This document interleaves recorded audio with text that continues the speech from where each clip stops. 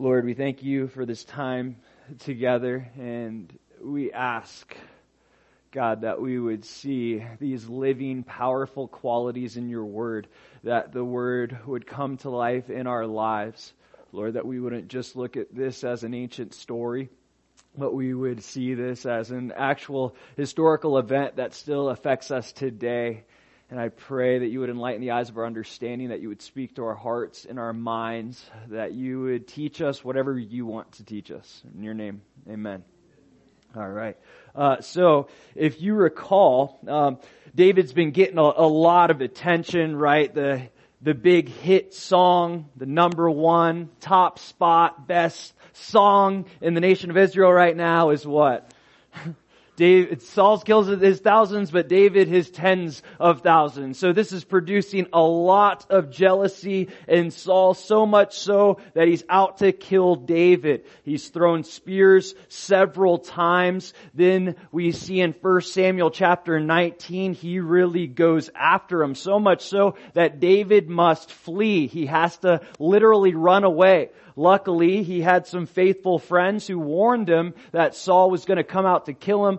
He had his wife, Michal. He also had Jonathan, his faithful friend, who revealed to him that Saul was out to kill David. In this chapter specifically, we're going to see this encounter once again with David and Jonathan. We're going to continue to see Jonathan's faithfulness towards David, and it's really rooted back in the covenant that they initially made back in 1 Samuel chapter 18 after David killed Goliath. This is what this whole chapter revolves around. So let's look back at it. 1 Samuel chapter 18 verse 1. Now when he had finished speaking to Saul, the soul of Jonathan was knit to the soul of David, and Jonathan loved him as his own soul. Saul took him in that day and would not let him go home to his father's house anymore. Then Jonathan and David made a covenant because he loved him as his own soul. So this chapter really revolves around that covenant, and we're going to see that covenant continue to develop. We're going to see it kind of defined a little bit better specifically in 1 Samuel chapter 20. But we're also going to see this covenant get tested. But in the midst of this covenant being tested, we will see this covenant confirmed. And that's the title of this teaching, A Covenant Confirmed. A Covenant Confirmed. Jonathan will prove to be committed to the covenant that he initially made with David back in 1 Samuel chapter 18. But when we look at this text, we can't help but see and make the connection that this directly correlates with our relationship with Jesus Christ, meaning the covenant that He's made with us and the covenant that we've made with Him. I don't know if you realize this, hopefully by now you have, but when we accepted Christ, we actually entered into a covenantal relationship with Him. When we accepted Christ and the sacrifice that He paid for us on the cross, it wasn't just a sinner's prayer, Lord forgive me, but we're entering into a relationship that's rooted in this covenant. It's a commitment, so much so that the Bible likens that commitment to a marriage relationship. He's the groom and we're the bride. You can think of a sinner's prayer, if you will, as vows. That's really what it is. And we don't just say, Lord, forgive me of my sins. And there's no real sinner's prayer in the Bible. The closest thing would be Romans chapter 9 through 10. But we don't only say that. We believe on the Lord Jesus Christ, which is ultimately to trust Him. We also say things like, I pray that I follow you the rest of my days. And when you look at that relationship, us being the bride and Him being the groom, that's really what it's supposed to be about. We're supposed to honor those vows. We're supposed to respect Him. We're supposed to submit to Him. We're supposed to follow Him, put Him in the place as a spiritual leader over our lives. That's the covenant that we've made with Christ. Are we honoring our vows? Are we honoring our vows? Is it just something that we said, or is it something that we're doing? Are we being a good bride? Because He's a perfect groom. He's a perfect groom. We have no reason not to be a good bride. When He makes a covenant with us, He will never turn back from that covenant. But sometimes our lives can put into question whether or not we're truly committed to that covenant. As we look at this chapter, we're going to see, as I mentioned, David and Jonathan's covenant tested, but we will absolutely see this covenant confirmed. Let's dive in, take a look. 1 Samuel chapter 20, verse 1.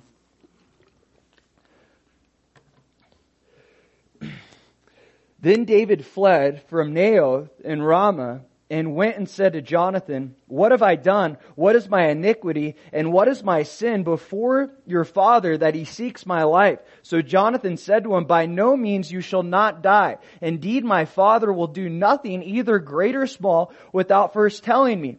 And why should my father hide this thing from me? Is it not so?" Then David took an oath again and said, "Your father certainly knows that I have found favor in your eyes, and he has said, 'Do not let Jonathan know this, lest he be grieved.' But truly, as the Lord lives, and as your soul lives, there is but a step between me and death." So Jonathan said to David, "Whatever you yourself desire, I will do it for you." Let's break this down a little bit. Remember, David, he fled to Naioth and Ramah specifically to run to Samuel, right? Saul was after him. David did something wise. He ran to a spiritual leader. "Hey, I need help. The king is out to kill me." And we see that through that, God protected him. How? Well, He protected him by pouring out His Spirit on all the servants that came after David. Then finally Saul, because he assumed that his servants couldn't get the job done, he was going to do it. So he goes after David too. The Holy Spirit comes upon him. He leads him to the place of surrender. He takes off his clothes. He's worshiping God. He performs this act of surrender. Obviously his life doesn't follow that action, but David, he fled. Now he's coming back. Why is he coming back? Well, he hopes Saul isn't mad at him still. He hopes this was just an outburst of the distressing spirit. He's truly coming back to reconcile his relationship with Saul. He wants to see if that's an opportunity. And this reveals David's love for Saul. He hasn't given up on Saul, even though Saul's tried to kill him time and time again. He wants to reconcile with him. He wants to be back in relationship with him. So, David, first, wisely, goes to Jonathan. He ran back to the one that he made a covenant with. He ran back to the one that has proven time and time again to be his faithful friend. Now, he didn't know how Jonathan was going to respond in this certain circumstance. He didn't know if Jonathan had a sudden change of heart and now was on his father's side, but he did something commendable that we ought to learn from. He ran to the one he made a covenant with. When we get into trouble, especially when it's attacks from the enemy, we always ought to run to the one that we made a covenant with. Now, I'm not just talking about a faithful friend. I'm talking about the faithful friend. We always run back to Jesus. No matter what we're going through, we run back to the one that's made a covenant with us, and we've made a covenant with Him. We can always be safe there. That'll never be a wrong answer, to run back to the one we've made a covenant with. That's exactly what David did. And he asks Jonathan, "What have I done?" David was being sincere. He's like, did I do something that I don't know about? Did I do something to your father that's really worthy of me being killed? Like, what did I do? Just tell me. I'll repent. I'll try to make things right. But he's also asking Jonathan this, to see where Jonathan stands on the issue. Is Jonathan still for David, or is he taking his father's side? He wants Jonathan to communicate to him and explain to him, "Hey, if I'm wrong, okay, I'll accept that, but I also want to know if you think I'm wrong. Jonathan, do you think I'm wrong for what I did?" We know he didn't do anything. He didn't do anything to Saul, especially anything worthy of being killed. So Jonathan, he stands up for his friend. In verse 2, he says, "By no means." So he's saying, no, you didn't do anything. You shall not die. Indeed, my father will do nothing, either great or small, without first telling me. And why should my father hide this thing from me? Is it not so? So Jonathan, he confirms with David right off the bat that he's on his side. I'm not agreeing with my father, and nothing's going to happen to you. I'll warn you if my father comes after you again. My father will tell me if he's going to plot or plan against you once more. So David, starting to pick up on this because Jonathan already told David the first time, he says in verse 3, your father certainly knows that I have found favor in your eyes, and he has said, do not let Jonathan know this, lest he be grieved. But truly as the Lord lives, and as your soul lives, there is but a step between me and death. David realizes that his father, Jonathan's father, Saul, is likely not going to tell Jonathan again, because the last time he said something to Jonathan, Jonathan told David, and David realizes the significance of everything that's going on here, and he says, there's a step between me and death. Meaning the next step that I take might be the last. Like, I'm literally walking on thin ice with your father, and if I make one wrong move in this circumstance, whether it's through this conversation or something I do after, it might cost me my life. David's a little afraid, and rightfully so. He has a man, not just any man, the king of Israel, the most powerful man in the nation, if you will, out to kill him. So Jonathan, again, reassures him in verse 4 that he's got his back. He says, whatever you yourself desire, I will do it for you. Jonathan confirmed his covenant with David through his commitment. This is point number 1. Covenants are confirmed through commitment. Covenants are confirmed through commitment. Jonathan reassures him, I'm committed to you.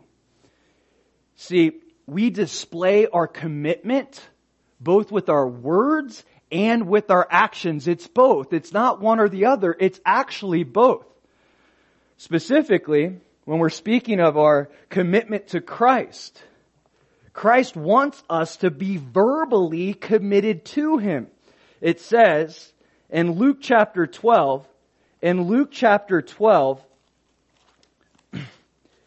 Jesus, speaking to the disciples, verse 8, He says, and I say to you, whoever confesses me before men, him the Son of Man will also confess before the angels of God. But he who denies me before men will be denied before the angels of God. Confession, that's a verbal thing. Christ wants to know through our communication that we're committed to Him.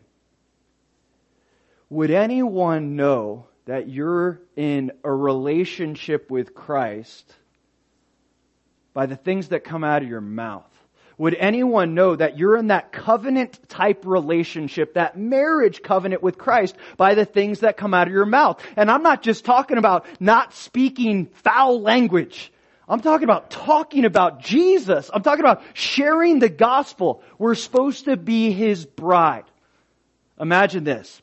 What if I never told you I was married to Elizabeth? I kind of hid her. I didn't let her come to church, and I certainly never talked about her. You guys would be like, he wears a ring, but is he actually married? Is he married? And then when you asked me about it, I was like, yeah, kind of. Yeah. In all sincerity, if I never talked about Elizabeth or never shared that I was in that covenant marriage relationship, you would wonder whether I was married. Connect this to your relationship with Christ. If you don't talk about Jesus to people, if you don't tell people that you're married to Jesus, are you really married to Jesus? How does that really honor Him? He says, confess me before man. That's not just a one-time thing. That's a regular thing. He wants us to confirm our covenant through our confession, that we talk about Him. If He's our groom and we love Him that much, we should be talking about Him to people. We should want people to know that we've entered into this covenant relationship with Christ. But it's not just about what we say. It's also about what we do. It's also about the way we live our lives. are we showing this covenant relationship with Christ to the world by the way we live our lives? See, our lives will reveal our commitment one way or another. Our lives will reveal our commitment one way or another. Either I'm living for Christ and it's obvious that I'm committed to Christ, or I'm not, and people would question. They might confess, but their lives don't look like they're married to Jesus. They don't look like they're in that covenant relationship with the Lord. Our lives really tell people, and not just people, more specifically the Lord, how much we love Him. That's why He says in John 14:15, if you love me, keep my commandments. If you love me, do what I'm asked to do. If we love the Lord, we're going to do our best to do everything He's asking us to do. See, both of these things go hand in hand. We got to confirm the covenant commitment through confession, but also through what we do. Let's play this backwards from what we said before, right? If we're not talking about being married, if we're not sharing Jesus or sharing about our spouse, if you will, for Christ. But what about saying wedding vows with our mouths? That's the confession. But not living them out in our lives. See, when we say wedding vows, and I've done some weddings, people get so caught up with what they want to say because they want it to sound really nice. But that's only half of it. That's the speaking part. This isn't just a confession thing. This is something that you're committing to do. This is a commitment. It's not just, I'm going to say something that sounds nice and gets people crying. No, this is something, vows are an action. They're not just word. Vows are evidence of an action that you intend to fulfill. I don't think enough people actually think about the words that they say in a wedding vow. In sickness and health, richer or poorer. All these different things. And when people write their own wedding vows, they say these powerful things. But are they living those things out? Is it true, or is it just something that sounds good in the emotional moment? Both are important. The confession with our lips and the commitment through the way we live our lives. 1 Samuel chapter 20, verse 5. And David said to Jonathan, indeed, tomorrow is the new moon, and I should not fail to sit with the king to eat. But let me go that I may hide in the field until the third day at evening. If your father misses me at all, then say David earnestly asked permission for me that he might run over to Bethlehem, his city, for there is a yearly sacrifice there for all the family. If he says thus, it is well, your servant will be safe. But if he is very angry, be sure that evil is determined by him. So, if you look at Numbers 28, you don't have to flip there, verses 11 to 15, they would have each new moon, they would have a special sacrifice. You remember, we've talked about this in the past, but the Hebrews, they go off a lunar calendar, not a solar calendar. So each new moon, they would have a sacrifice. First day of the month, they'd have this sacrifice. It was the new moon. So they had this specific feast that was happening. David, because he's technically part of the royal family, he married into it. And not to mention, he, before this, was the general of Saul's army. He would obviously be expected to come to this feast. So, he says, I'm not going to come to the feast. Tell Saul, tell your father that I had to go see my family from some other special sacrifice feast that we do, and see how he's going to respond. If he's cool about it, like I know I'm good, and maybe there's an opportunity or an open door for reconciliation. But if he gets angry, then I know I can't come back to the palace. I have to continue to hide. So he's trying to have Jonathan help set him up for success. How's your father going to respond? Because you got to think about it. This guy, one minute he loves David, the next minute he's throwing spears at him, and he has this spirit that would come upon him, and he would lash out in anger. So he's completely unpredictable as far as David is concerned. He's sending Jonathan basically to say, what kind of Saul is he right now? How is he going to respond in this specific instance? So he sends Jonathan. to see how his father will respond to him, how he'll respond to David not being there. So it says in verse 8, "Therefore you shall deal kindly with your servant, for you have brought your servant into a covenant of the Lord with you. Nevertheless, if there is iniquity in me, kill me yourself, for why should you bring me to your father?" See, their covenant, the covenant that they made, was rooted in a relationship with the Lord. And Jonathan, what he does is he confirms the reliability of that covenant based on the fact that it was rooted in their mutual love for the Lord. This is point number 2. Covenants are only reliable if they're rooted in God. Covenants are only reliable if they're rooted in God.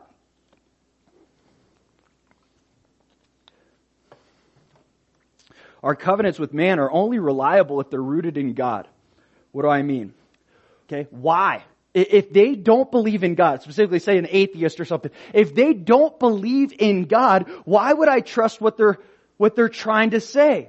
They have no barometer for a moral standard. They have no actual reason to establish a standard of morality. So if morality is relative, and this is what many will say, if morality or our standard of morality is relative, whatever you believe, yeah, go for it, then how can truth be valued? How can morals be valued? Why would I trust someone who doesn't believe in the Lord? How could I? How could you? If they don't have that relationship with Jesus, what's their basis for speaking truth? Now, obviously Christianity isn't the only religion that believes in morals. Almost all religions do. But what I'm getting at is that when someone has a relationship with the Lord, we have more of a reason to trust what they're saying. Why? Because in 1 Corinthians chapter 13, it says, love believes all things. Okay? Love believes all things. What does that mean? It doesn't mean that I trust every person I run into. It doesn't even mean that I trust every believer. Love believes all things is ultimately this. I believe in you because I believe in the God that lives in you. I believe in the God that lives inside of you. And I believe in the God that you worship. And because of that, we have that like-mindedness. I know what your standard of living is, at least the standard that you strive for. Okay, I believe this person because I believe in the Lord that lives inside them. And when you look at this, covenants, as we talk about covenant, the covenant of marriage and how our relationship with Christ is a picture of that. And we'll talk quite a bit about that throughout this teaching. But when you look at so many relationships, so many marriages that fail, many of them are rooted in the fact that they don't really have a relationship with God. If people truly don't have a relationship with God, the one that created marriage, the one that brought the people together, then those relationships often fail because those covenants aren't rooted in a mutual love and respect and surrender to the living God. It goes on to say, 1 Samuel chapter 20, real quick, that last part, just to explain it. After he continues to confirm this covenant, he says, "Nevertheless," this is David speaking, "if there is iniquity in me, kill me yourself, for why should you bring me to your father?" He's like a last minute, basically trying to set him up for success. He wants to make sure that Jonathan is still on his side. And he's saying, basically, Jonathan, if you're working undercover for your father, just kill me now, okay? If you're working behind the scenes and you're really for him and you think what I've done is wrong, this iniquity is deserving of death, then I'd rather you kill me. Don't make me, do the wild goose hunt thing and just to find out that your father's going to kill me. We see, despite this covenant, David is still uncertain about everything. And that's what's so cool about Jonathan. He's going to encourage him to help him see that he can be confident in this covenant. It goes on in verse 9. This is what he does. But Jonathan said, "Far be it from you, for if I knew certainly that evil was determined by my father to come upon you, then would I not tell you?" Then David said to Jonathan, "Who will tell me, or what if your father answers you roughly?"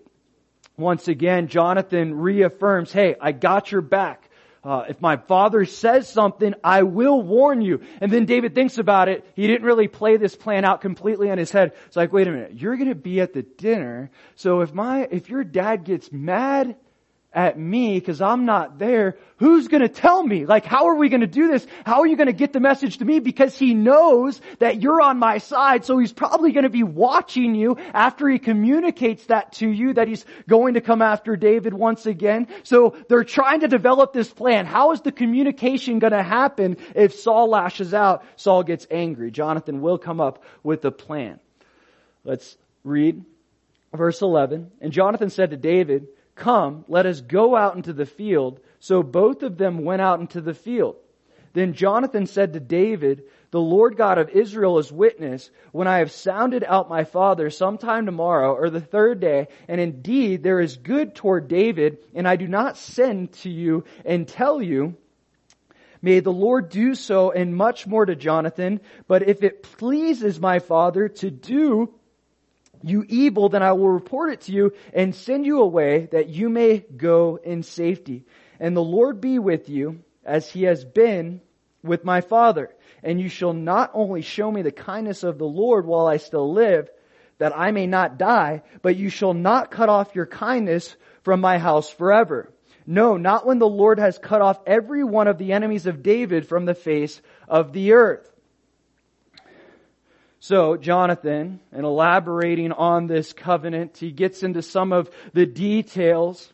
But one thing he wants to point out and make sure of with David, he knows David is going to rule and reign. Remember, he gave him all his clothes and basically as an act of surrender to him as a king earlier back in 1 Samuel chapter 18. So he knows David is going to be the next king. He knows he's the rightful king. So he says, "David, listen, when you get put into power, don't take out my family, okay? Don't take out my descendants." Why? Because the cultural norm was if you became king, you would wipe out the old king's entire family so that they wouldn't grow up and start a revolution and come against you and try to kill you. So what Jonathan is saying, hey, David, I got your back, man. No matter what happens, I got you. Do me this favor.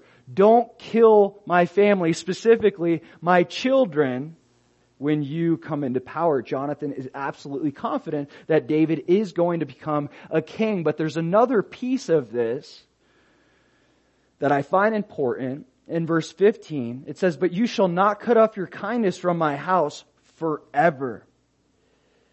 He asked to make a covenant that lasted forever. That's point number 3. Covenants are meant to be forever. Covenants are meant to be forever. Covenants aren't meant to be broken. And when you look at that, God, the author of covenants, if you will, He establishes that with us. He establishes an everlasting, eternal covenant. It says in Jeremiah chapter 32, in Jeremiah chapter 32, verse 40, he says, "And I will make an everlasting covenant with them, and I will not turn away from doing them good, but I will put my fear in their hearts so that they will not depart from me." He says, I make an everlasting covenant with them. Speaking about us, I'll make an everlasting covenant with my people across the board. I won't go back on my word. This is an eternal covenant. If Jesus is the way and His covenants are eternal, so too should ours be, right? Our covenants with each other should be forever. Our covenants with the Lord, they should be forever. And I think as a nation, we really get away from this, especially in the context of marriage. The divorce rate is somewhere around 51% right now, last time I checked. So most people end up getting a divorce. And hey, I'm not speaking specifically on that topic. There's obviously biblical understanding in the Bible that says, hey, in certain circumstances, the Lord okays getting divorces. So I'm not speaking of that specifically, but when we enter into a covenant, it's meant to last forever. Now, there was a law that was passed back in, I believe, 1969 called no-fault divorce, okay? Now, it used to be that you could only get a divorce with someone for the 3 A's. Adultery, abandonment, or abuse. You couldn't get a divorce unless you could prove that one or all of the above were happening. But back in 1969, they passed a law called no-fault divorce, which basically says this: if you don't feel like being married anymore, in other words, you don't have to be married. Irreconcilable differences, right? We're just not getting along anymore. So we had this everlasting covenant, but we're not going to follow through with it. We'll no longer be committed to each other. The covenant that we made, it was just a temporary thing, even though we said it was going to be forever. And when you look at this, honestly, when we look at all the issues that are going on in the world, this is one of the primary issues. Why? Because now the no-fault divorce thing, it really is detrimental to the institution of marriage. And what happens is you have more divorces, which leads to more fatherless children, which leads to more crime. And I could show you so many studies that show this. And across the board, that's one of the biggest problems. Divorce, fatherless children equals crime. It happens everywhere, not just in our country, but others as well. So when the government gives people a way out to desecrate this sacred union that God instituted, it literally causes the society to go nuts, to go crazy, to literally lead to their own destruction. The covenants that we make, when we make them, we have to have that anticipation that this is going to be forever, that this truly is an everlasting covenant. That's what Jonathan's saying to David. This is forever, man. No matter what. Even if I die and my kids are still around, it's not just with me, but it's with the rest of my house. And we'll see David later on in 2 Samuel chapter 9, verse 18. He's going to reveal that he honors this covenant by taking in one of Jonathan's sons. It says in 1 Samuel chapter 20, verse 16,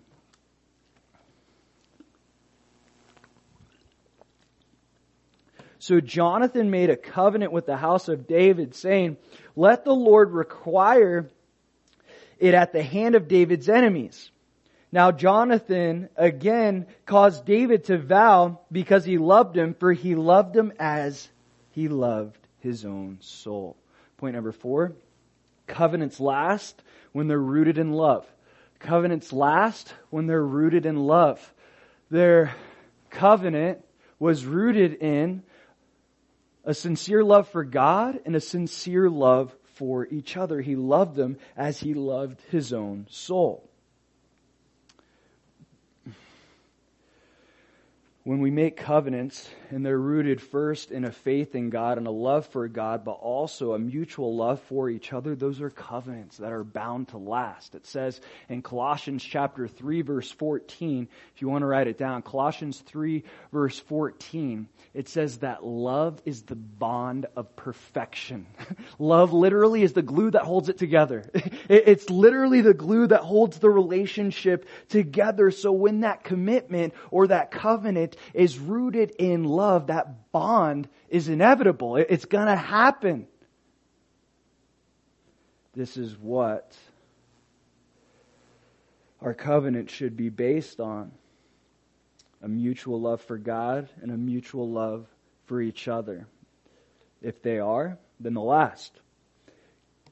Continue on. 1 Samuel chapter 20, verse 18. Then Jonathan said to David, tomorrow is the new moon, and you will be missed, because your seat will be empty. And when you have stayed 3 days, go down quickly and come to the place where you hid on the day of the deed, and remain by the stone Ezel.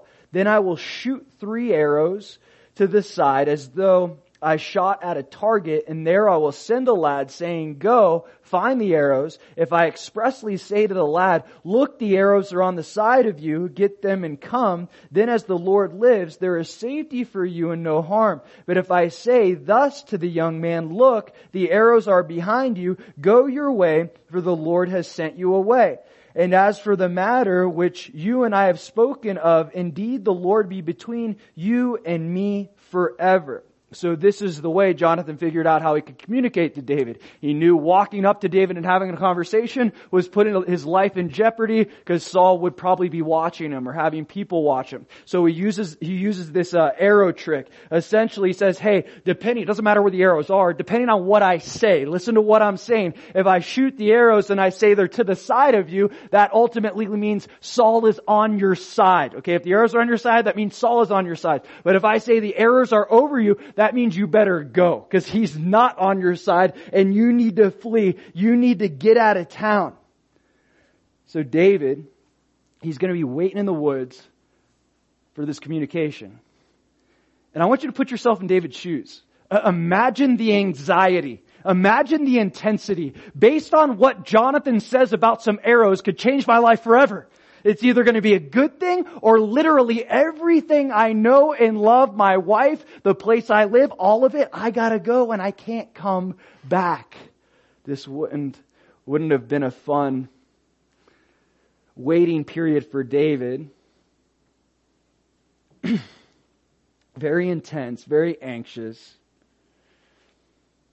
Jonathan, he tells him, go your way, for the Lord has sent you away. And as for the matter which you and I have spoken of, indeed the Lord be between you and me forever. He's continuing to try to encourage David in this covenant. I want you to stand on this promise. Me and God got your back. So no matter what, even if I say the arrows are away, you need to run away. You need to go. Even if you hear the worst news of your life, I want you to remember the best news of your life. God's got your back. Okay? No matter what, even after you have to flee in the wilderness for years, which we know is going to happen, God's got you forever. He wants David to stand on this promise. And David will.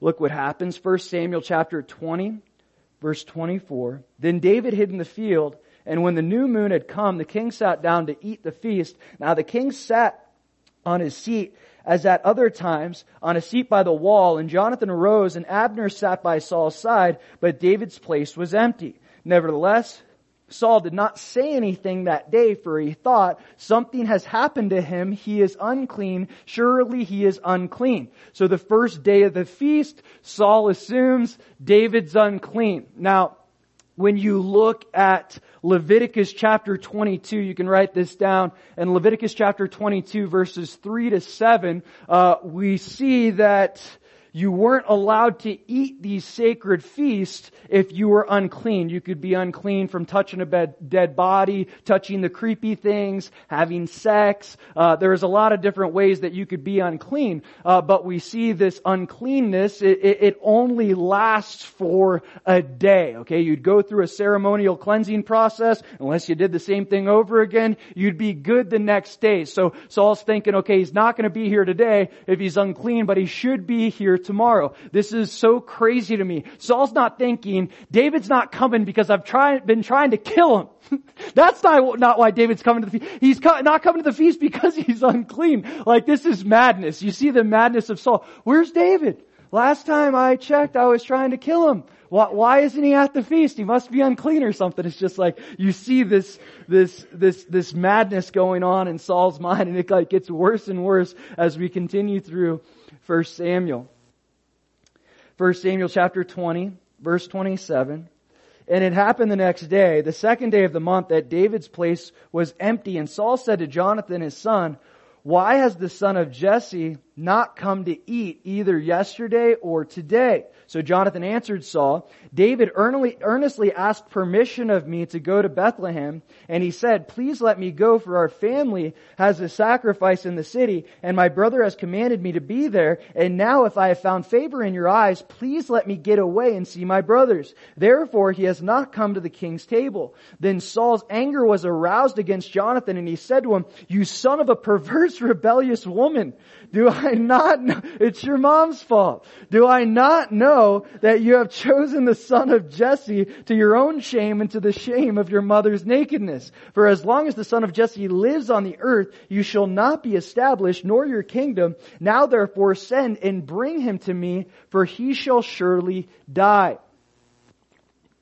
So we remember David told him to tell this story. Hey, if your father gets angry or he says anything, if he addresses me not being there, just say that I'm back in Bethlehem. Now, we don't know if this is true or not, okay? David could have gone and visited his family during this time period. The text doesn't say. We don't know if Jonathan's lying. When we look at Jonathan's character, he doesn't seem like a liar, but there's no way for us to know as to whether or not this was a story that they made up, or if David actually did go just say his final goodbyes to his family. But we see the more important thing here is Saul's anger. He was angry at his son. Saul's anger was directed at David, but now it's redirected at his son Jonathan. And Saul's anger, it's been building up. It's been building up and building up and building up. And guess what?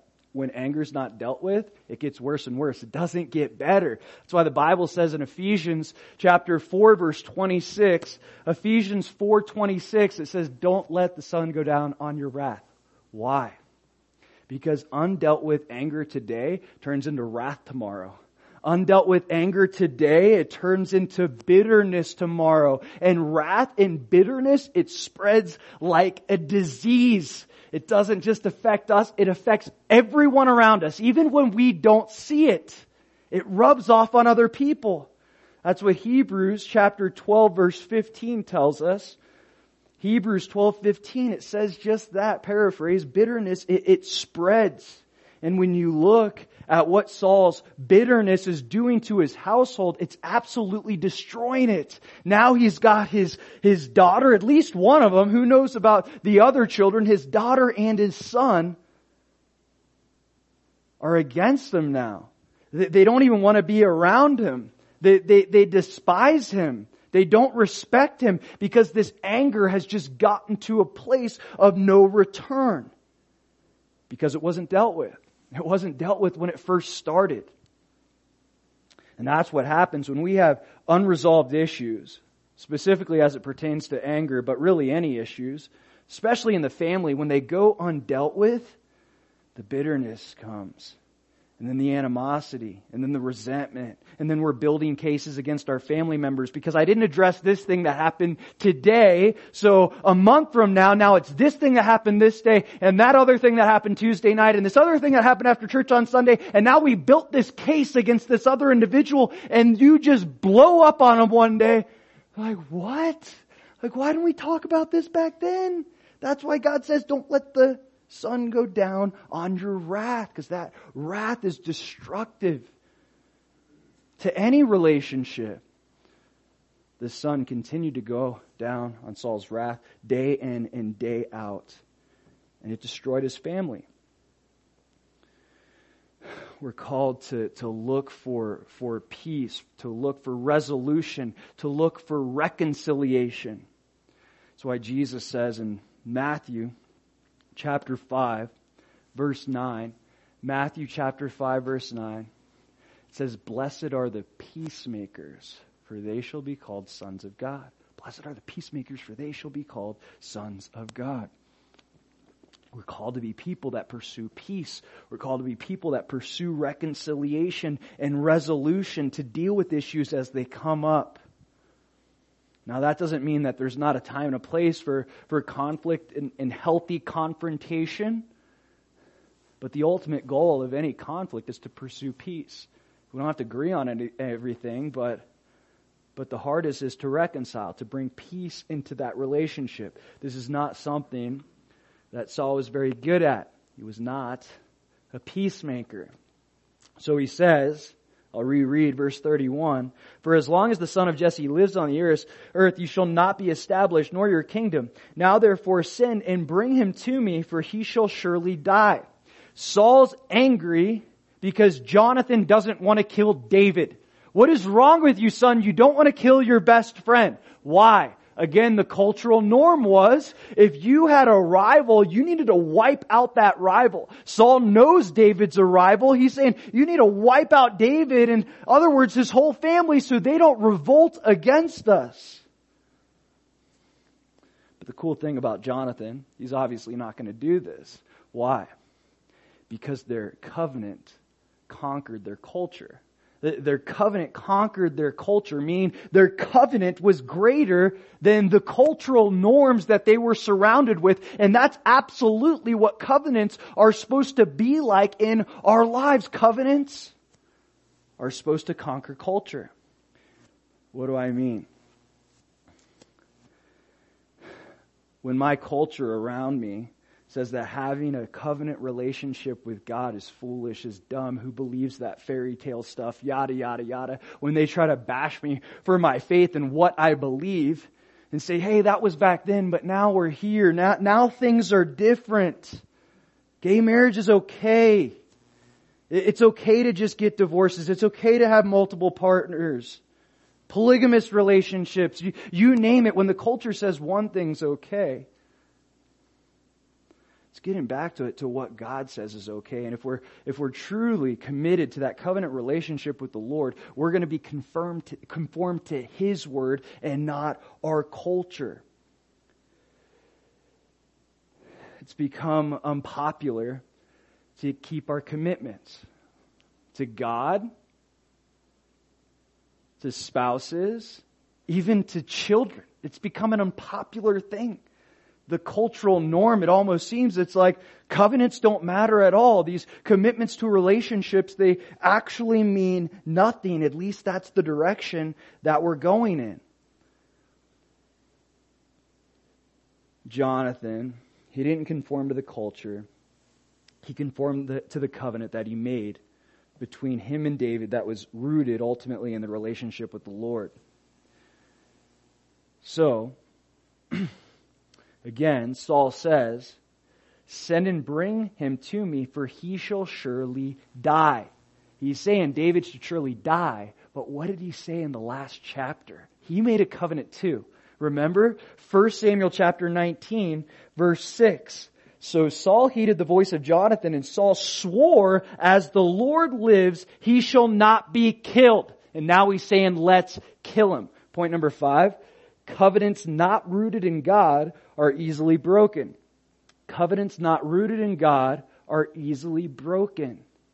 This was easy for Saul to break this covenant because he didn't have a relationship with the Lord. When people don't have a sincere relationship with God, as I was mentioning earlier, it's hard to believe what they say. Why should they keep their covenant? On what moral basis should they keep their word? And you hear people swear to God all the time, right? You hear people swear to God all the time. What does that even mean? What does it mean? You hear people swear to God that don't even believe in God, or they certainly don't have a relationship with God. People that believe in God, the Christian God, the true God, the living God, they don't swear to God, right? You guys don't swear to God, right? We're good, right? No, we shouldn't do that. We shouldn't swear to God. The Lord says, don't add words to your yeses and nos. Let your yes be yes and your no be no. But we see the consequences of trusting in man's covenants when they're not rooted in a relationship with the Lord. They're bound to be broken, just as we see with Saul. Also, wasn't the answer that they were looking for, but they got an answer that they were seeking out, right? The whole point of David sending Jonathan to this feast and saying this thing was so that he could find out if Saul was for him or against him. Obviously, he's out to kill him. He got the answer. Not the answer he was looking for, but it's still the truth. So it goes on. 1 Samuel chapter 20, verse 32. And Jonathan answered his father and said to him, Why should he be killed? What has he done? Jonathan, he stands up for righteousness. He realizes that the family of faith, that bond is tighter than the family of blood. This isn't about the family of blood. This is about the family of God. And David is part of my family because we both love God. So he chooses David over his own father because that relationship, because of that mutual love and respect for the Lord, that bond was greater than the bond that he had with his father. So he sticks up for David. Why should he be killed? What has he done? So then Saul, look what he does, verse 33. Then Saul cast a spear at him to kill him, by which Jonathan knew that it was determined by his father to kill David. Saul is so enraged that he attempts to kill his own son. Like, this is crazy. This is absolute madness. See Saul, he keeps coming up. See, Saul, he wasn't interested in the truth. He had already said in his heart that I want to kill David. He doesn't care what Jonathan has to say. Last time he heard Jonathan out and Jonathan convinced him that he was making a bad decision. So he's probably going, I don't want Jonathan to convince me that I'm making a bad decision. I don't care if it's a bad decision. I want David dead. It was already in his heart to have David killed. It wasn't about knowing the truth, whether David deserved to be killed or not. He just wanted him killed. This is another typology of Christ, right? They weren't seeking for the truth. The religious leaders that had Jesus put to death, they didn't want to know the truth. They just wanted him put to death. That's why they brought false witness after false witness against them so that they could fulfill their own agenda. It wasn't about seeking truth. It was about making happen what they wanted to make happen. So Saul, he throws a spear at his son. Now, I don't recall any instance where Saul throws a spear and it hits someone. I'm sure it happened in battle, but not with David and Jonathan. We can look at that.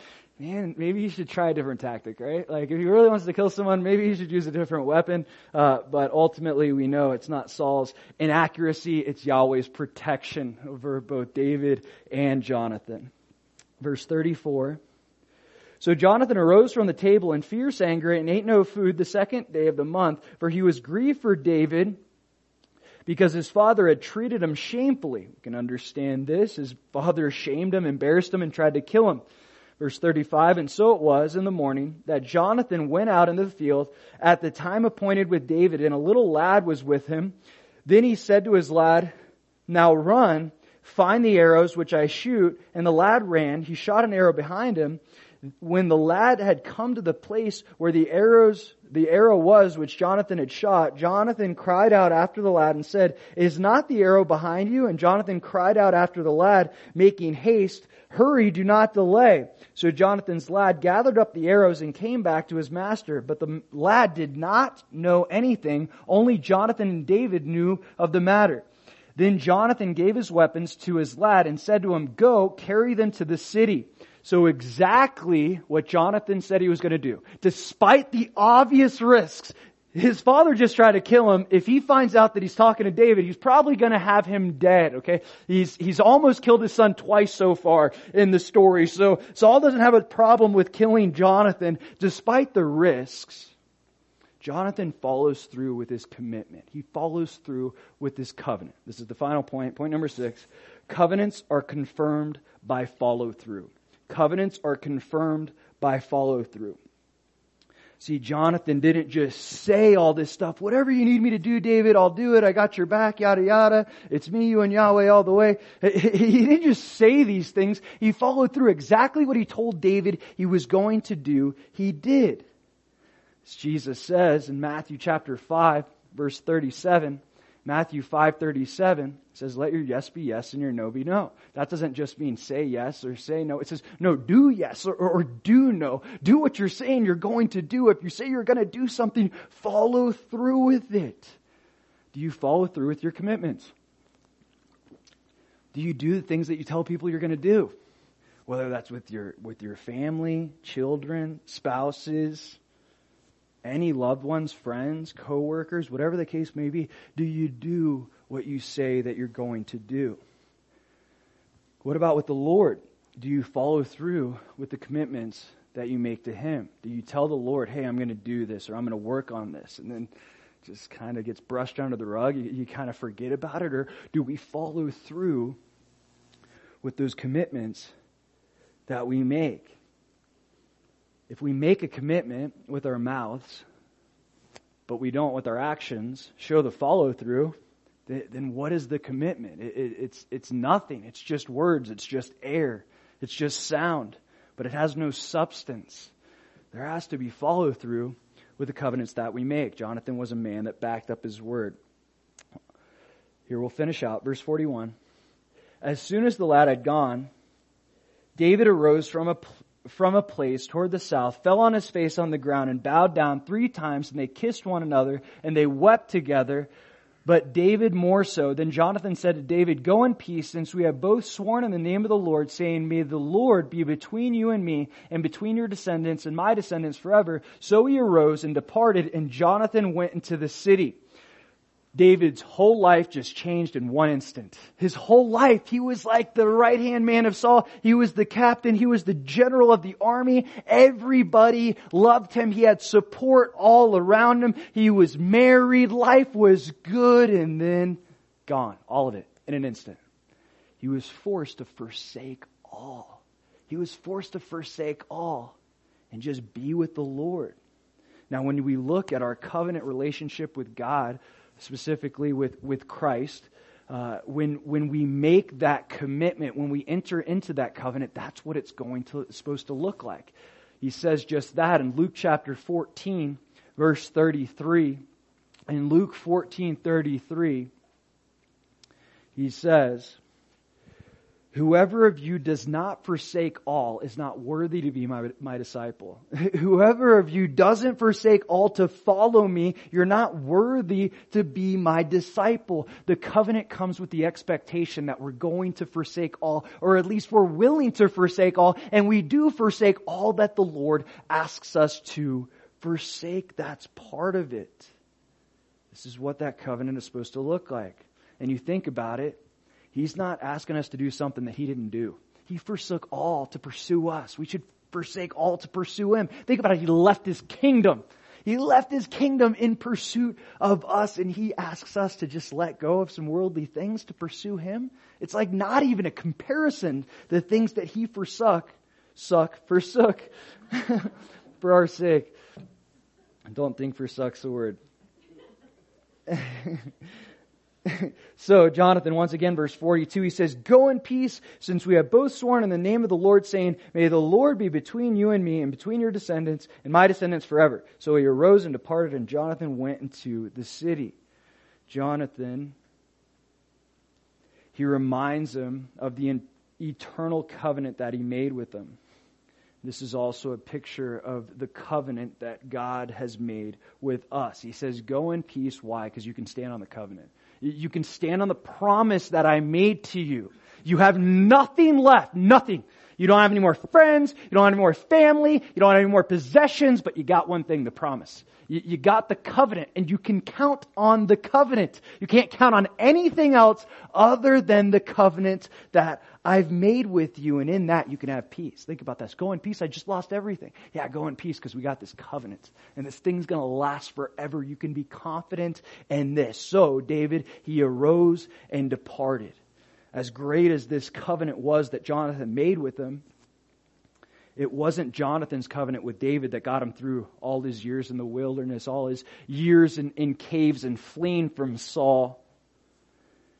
It was God's covenant with David that got him through all this. It was God's word. It was God's promises. And we see that throughout the Psalms. That's what David stood on the entire time, the covenant that God made with him.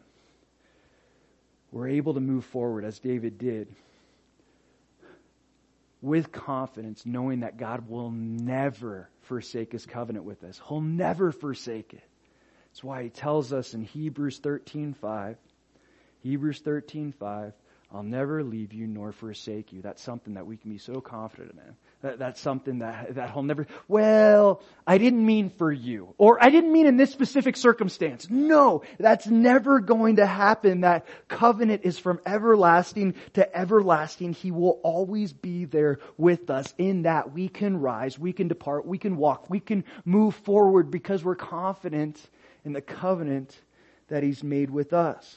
When life seems unfair, when you've been beat up, when things aren't going so well, issues at home, issues at work, issues just seem like all over the place. You can't get away from the issues, losing things. We can always stand firm in that covenant that Christ made with us. And often He'll allow those things to happen in our life just to build confidence in us, not in our circumstances, but in the covenant that He made with us. What are you standing on? Are you standing on these waves of life, these storms of life that keep changing over and over again? Or are we standing on the covenant that Christ made with us? And we can't forget that He sealed this covenant with His blood. With His blood, He sealed this covenant. He's so committed to fulfilling everything that He communicates about in regards to this covenant. But that's only half of it, the covenant that He made with us. The other half is the covenant that we've made with Him. He will always be faithful to fulfill the commitment that He's made to us. But are we being faithful to fulfill the commitment that we made with Him? Again, the Bible likens this relationship as He being the groom and we being the bride. He is a perfect groom, a perfectly faithful groom. There's absolutely nothing wrong with Him. There's nothing that'll ever tell us that He won't back up with actions. But are we being a good bride? Often, men especially, read that Ephesians chapter 5 and look how a wife's called to submit to her husbands. But the context is, the parallel is, the message is, yes, that relationship between a husband and wife, husbands are called to spiritually lead their wives, and wives are called to submit to their husbands, but we can't forget that we're the wife too. Every single one of us. And we're called to submit to the groom. Each and every person, male or female, we're called to be completely surrendered and submitted to Christ. Are we respecting that covenant? Are we honoring that? Are we being faithful to it? If you look at your life with Christ, you look at that relationship, and you compare it to a marriage, because that's what it is. Are you fulfilling it? Or are there holes in it? Are there things, hey, I'm not really telling people about them. I'm not really following through with the things that I've committed to them. This relationship, man, if this was a marriage, this would be a horrible marriage. If this really was a marriage, because it really is, this would be a broken home. Our commitment to Christ is the most important commitment we can ever make, and it's supposed to be a marriage. What does your marriage with Christ look like? Let's pray.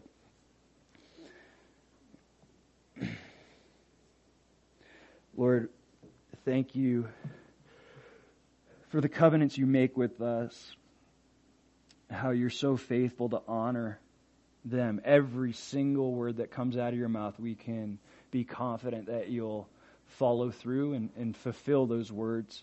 And Lord, I pray that it would be the same for us, that this covenant that we've entered into with You, this relationship that we've entered into with You, Lord, this marriage, that we would honor it.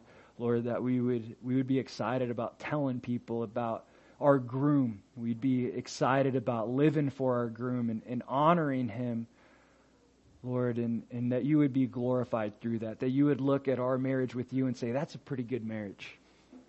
God, so we love You so much that You would call us Your bride. Fill us with Your Spirit. Help us to act like it. In Your name, amen.